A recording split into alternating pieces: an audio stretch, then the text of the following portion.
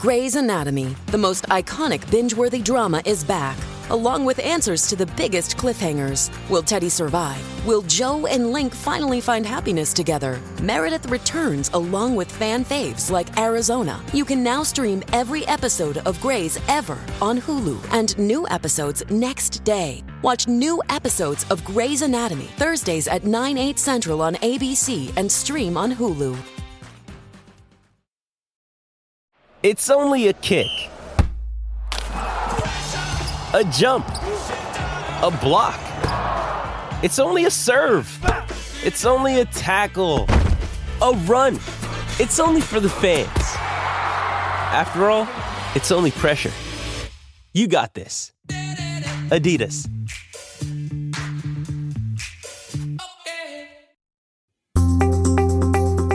Received notice in my personal email just before we began recording that I'm getting a whopping $7.82 as part of the settlement of the corrupt HB6.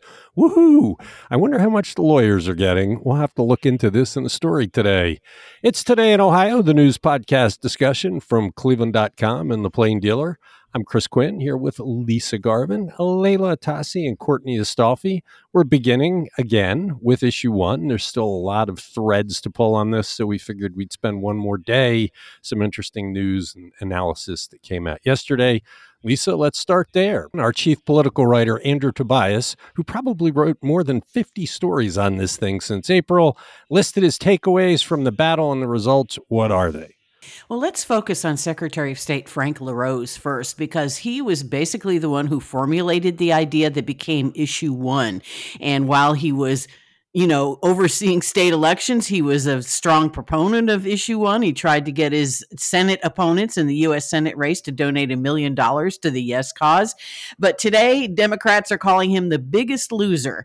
Ohio Democratic Chair Liz Walters thanked LaRose, actually, by giving the no side ammunition with his statement on tape saying that issue 1 was 100% about abortion, which was used in the no ads. And they also may use his pre-election errors. There were some ballot language issues and the $20 million cost for the election to paint him as an incompetent administrator. Also, LaRose's interview with a Cincinnati radio station, he called the Republican issue 1 opponents as not true conservatives. So that's another bit of ammunition that can be used. And also LaRose said that issue 1 lost because of out-of-state liberal money, which we know is not true. I mean, there was out-of-state money on both sides. Number 2, abortion rights. It makes November passage much easier. It's a moral boost for both leaders and supporters in a very red state.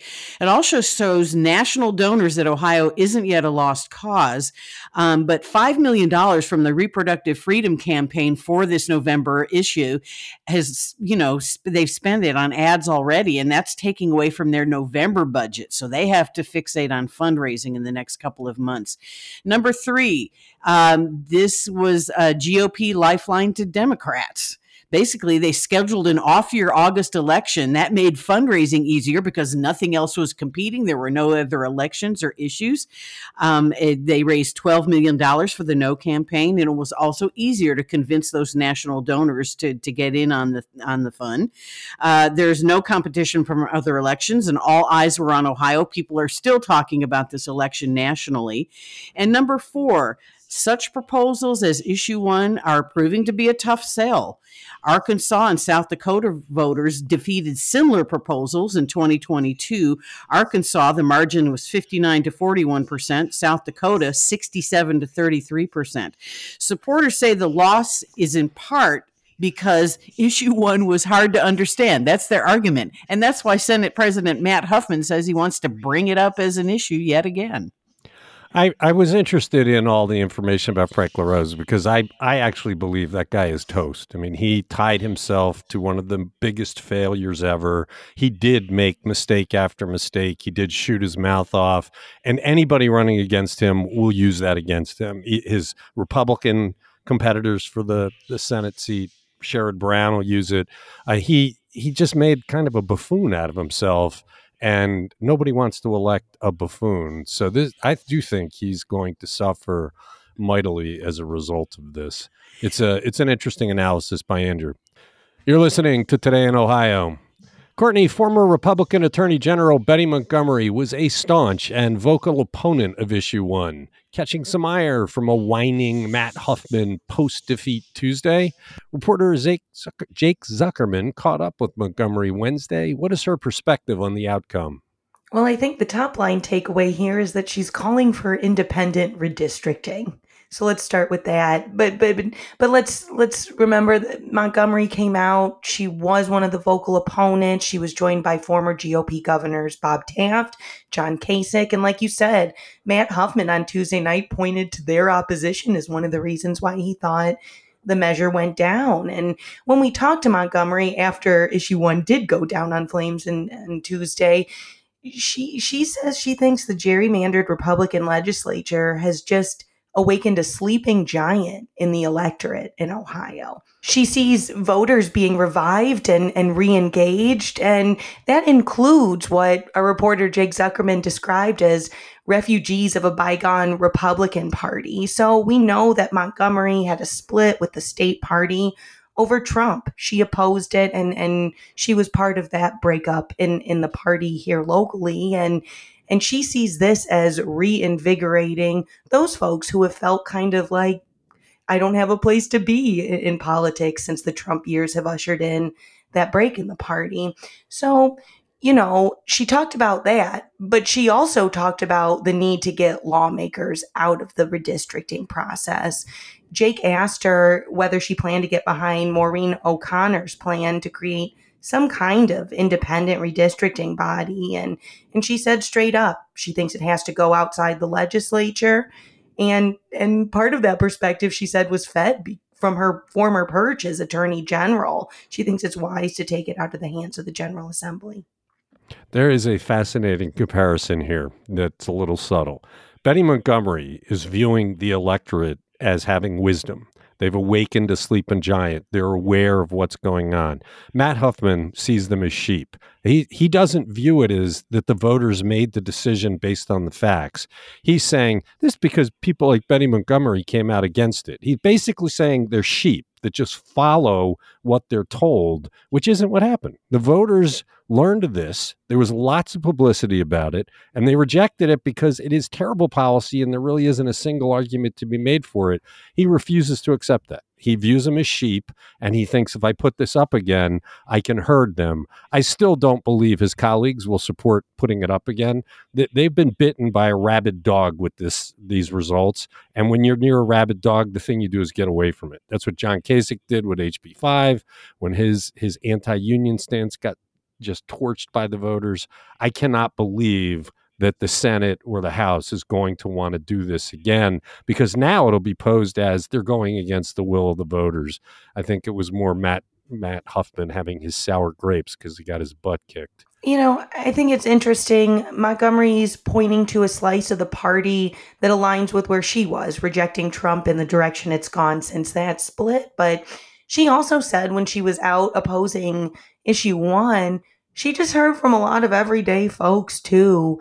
And she found that to be reassuring that maybe our democracy is sometimes sleepy here in Ohio, but it's there and, in her view, ready to perhaps rumble. Well, we're not represented by people who represent us. The gerrymandering has created a legislature of people who do not care about the interest of Ohioans. They're all trying to out-Trump each other. Matt Huffman is king of the Trumpians, and that's what this election showed. Ohio is not what the legislature purports to be, and we've got to get control of that, get rid of these guys, and get the kind of people that represent true Ohioans again, which is what Betty Montgomery's about. And it was good to see her back in the political spotlight because we have not seen her like in quite some time. You're listening to Today in Ohio. We wondered earlier this week whether we'd see hardline ramifications for the doctor who shamed of all of Ohio with testimony about the coronavirus vaccine, turning us all into magnets. She got the ramifications, Lisa, but not for what we thought. What happened? So yesterday, the state medical board suspended the medical license of Dr. Sherry Tenpenny, but this was on procedural grounds, not solely because of her June 2021 outrageous statements about the COVID vaccine to an Ohio House Health Committee. She repeatedly objected to their overtures and their investigation. She put off investigators looking into her conduct. She refused to answer questions. Board member Dr. Jonathan Feibel says, "You are not above the law and you must comply with the investigation. And until you do, your license is suspended." There were over 350 complaints that were received by the state medical board in the wake of her comments, in which she told the House Health Committee that COVID vaccines magnetized people. It gave them cancer and ALS, and it had something that interacted with 5G towers. Her attorney, Tom Renz, who is also an anti-vaxxer, says it's harassment on her free speech rights. Sound familiar? Her civil rights were violated. There was no harm or fraud to patients shown in this investigation, and he called it very much like a lynch mob.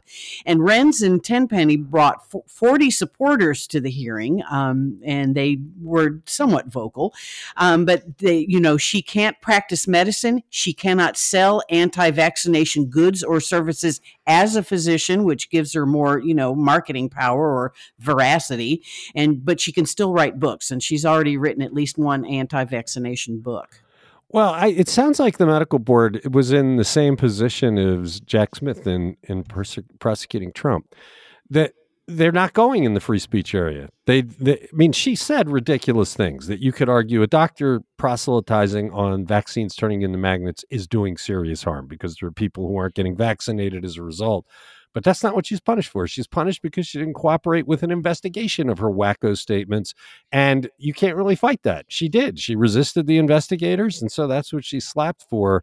There is no First Amendment cause because this was about an investigation. Very interesting. That's how they decided to take her on.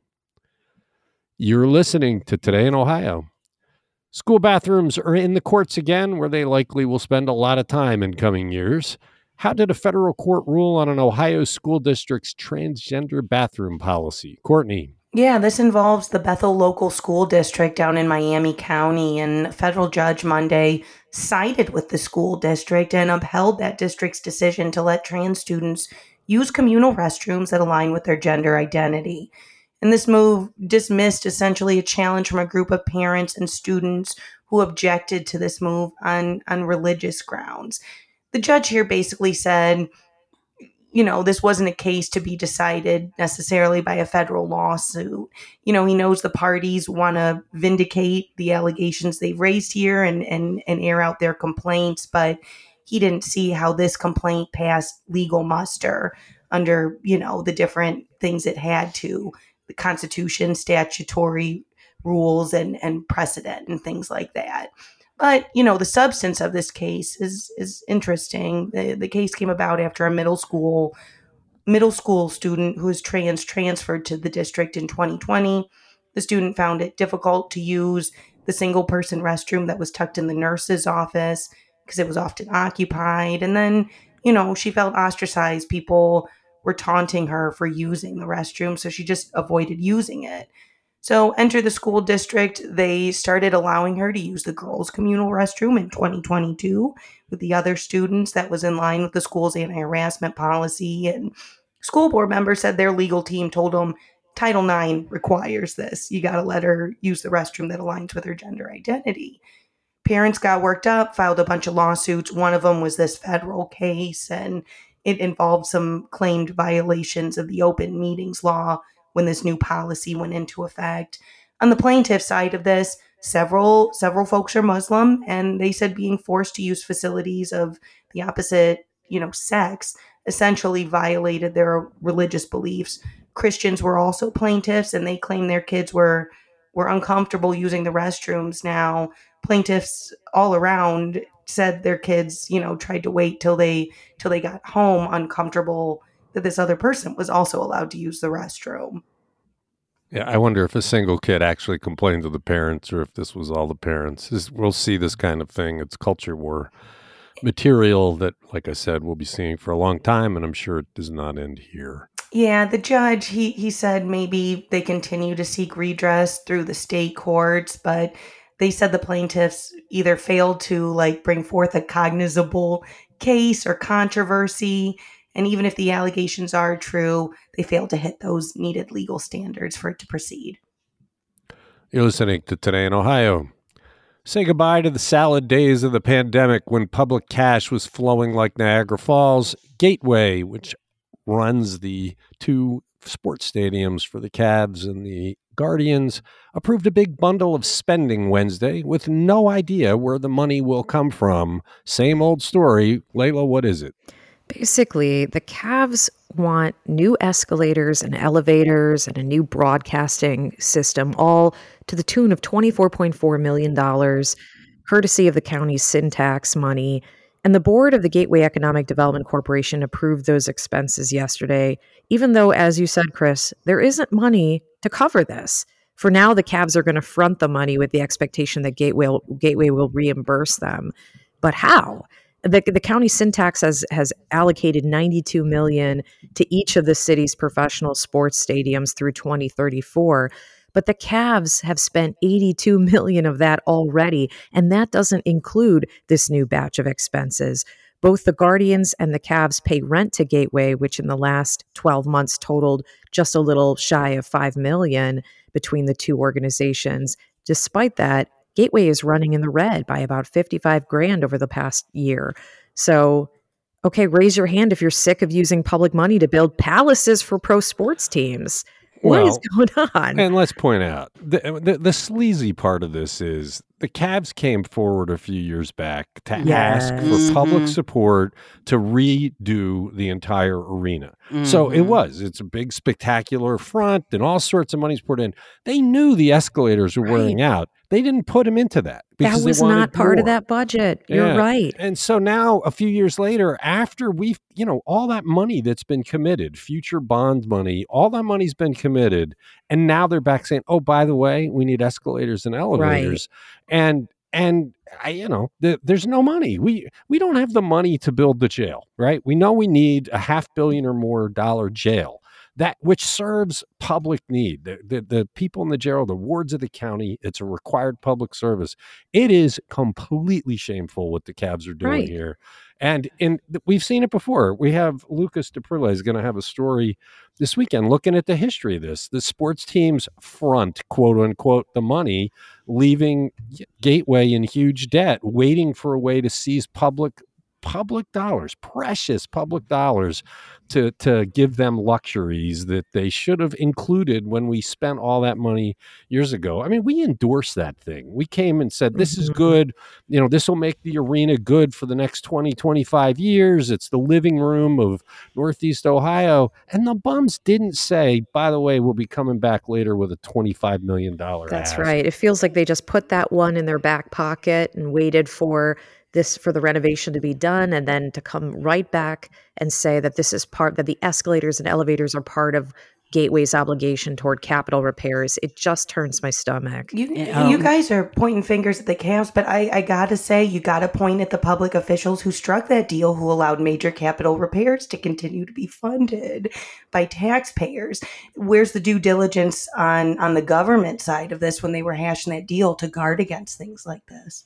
Good point. Lisa? No, I was just going to say, and I think it was Courtney that covered the opening after the renovations at Rocket Mortgage Fieldhouse. And I remember there were a lot of flashy aesthetics that really didn't, they were just eye candy. It was nothing like major renovations. You know what I mean? Well, yeah, because they know that major capital repairs have to be paid by the public under the terms of the lease. Yeah, and you could argue that the public officials who moved that $70 million project through, and the Cavs did put money into that, we should point out, they should have asked at the time, what's ahead? That, how far does this get us? What are you coming back with in the next 5-6 years? Because they might have structured the financing differently so that they could pay this stuff instead of being, oops, we don't have the money. What are we going to do? There's a long history of this, and it's just scummy that this surprise landed on the taxpayers' laps. You're listening to Today in Ohio. Lisa, Sean McDonald compared slot machine betting to sports betting in Ohio. Where do the gamblers spend more? They spend way more on slot machines, about 3 times more. So betting on slot machines through June was $12.4 billion at the 11 casinos and racinos. That's about 16,000 machines. Sports bets came in at only $3.8 billion. And slots are a much bigger generator of revenue for the state, $1.06 billion in slots, only $540 million in sports wagers in revenue through June. But the numbers are kind of squishy because people will wager their winnings, especially in slot machines.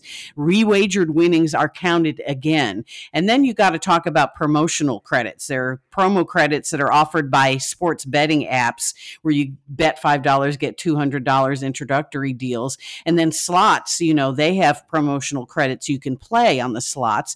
So slots, there are about $180 million in promo credits played on slots. There were about $486 million in bonus bets on sports bets, most of them in January, just right after it was legalized. And Ohio Casino Control Commission spokeswoman Jessica Frank says there's really no way to know how much money is put into slot machines and how many bets were with previous winnings. She said the casinos and racinos probably know how much money is put into slots, but they're not required to report that, and they don't. Yeah, I think nobody expected sports betting to overtake the other forms of betting. I think sports betting surprised people with how big it is, but the others are huge. I wonder what percentage of Ohioans do any kind of gambling. These numbers are staggering, right? I mean, you think about the gigantic amount of money that is going into all forms of gambling.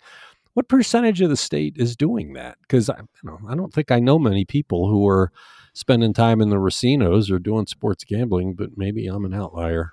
Yeah, don't they have, I know in Texas, they would have, buses of seniors. They would take them over to Louisiana so they could gamble. But I don't know if they do that here in Ohio where they have the senior gambling bus. Let's go to the casino. I don't know if they do that here. They did at one point, but now I think it's so ubiquitous you don't need to. People can pretty much get to a gambling den pretty simply. Maybe that's what it is. Maybe it's all seniors gambling their retirement. You're listening to Today in Ohio. Courtney, we learned of the death this week of someone who had been on the ballot like clockwork in Cuyahoga County for decades. Who was Jerry First? Yeah, he was the last elected county clerk of courts, and he had quite a tenure overseeing that office. Gerald First died last weekend at the age of 89, and he was the clerk of courts for 36 years. That's a heck of a long time, 1975 to 2012. And that got him just through the transition from that position being an elected position under the old commissioner form of government through to right after the reforms went through and all those jobs turned into appointed positions. And, I think the big takeaway here from Jerry First's career is, at the end of his tenure, he went through a wild period in Cuyahoga County politics, the Russo, DeMora, McFall corruption. First kept, the stain of that whole scandal off of the clerk's office, and his name was not in any of the indictments.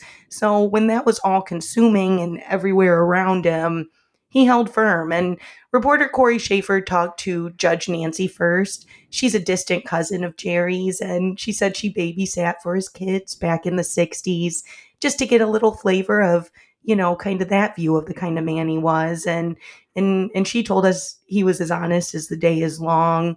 He was a devout Catholic, public servant.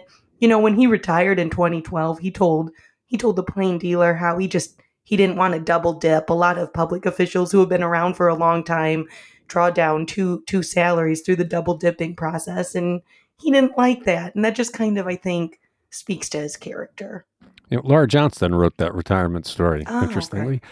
Okay. He was a gentleman. He was a good guy. He also was tied to one of the most embarrassing corrections I've ever seen a newspaper run. I'd been here about 2 years, and I had nothing to do with this, so don't blame me, but we ran this big story, a scandal about how Jerry First wasn't doing one of the major elements of his job, the whole long thing. And 2 months later, we ran a correction that said, oops, that really wasn't part of his job at all. And I, to this day, don't know how we could have made a mistake like that. You would think at some point along the way, we would have said to him, hey, you're not doing your job. And he would have said, that's not my job.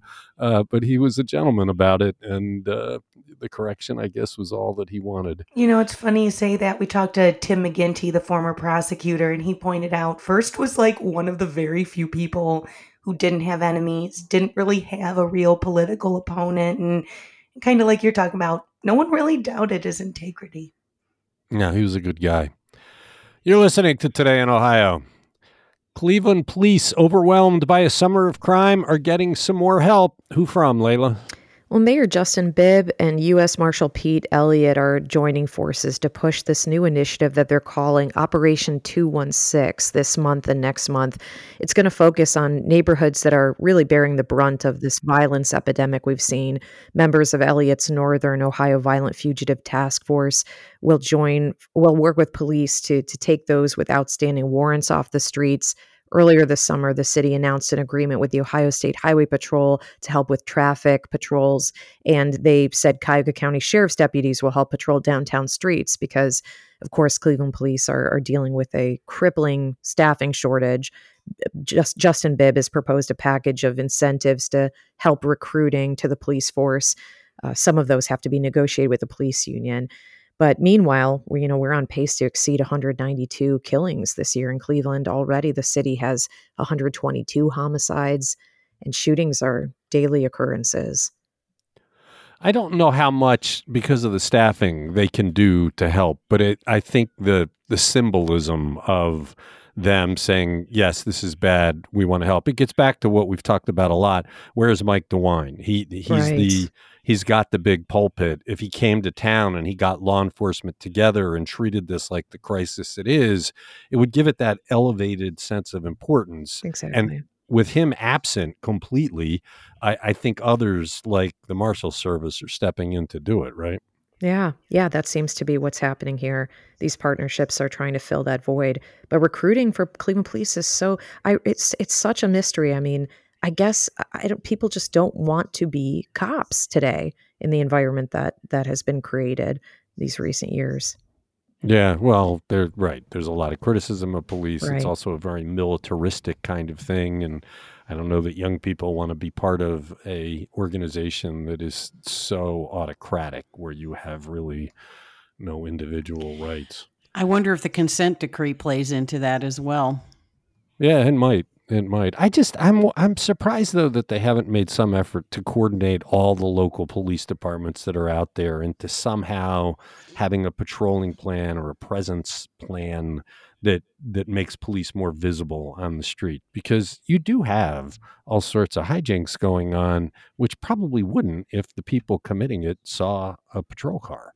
But there's just that coordination is lacking. Mike DeWine is absent, and this is what we're left with. I'm surprised that City Council hasn't revived the call for mini stations, which, the police mini stations feel like that comes up in conversation all the time, that they want those outposts in their neighborhoods where they believe, police visibility would be greater if they just set up these mini stations. That was always the solution, right? Yeah, and I was covering City Hall as those things were closing down, and the reason they were closing down is that they didn't find them to be that effective. Mike Polensik will tell you otherwise. No, they were great, but if they were great, they wouldn't have shut them down.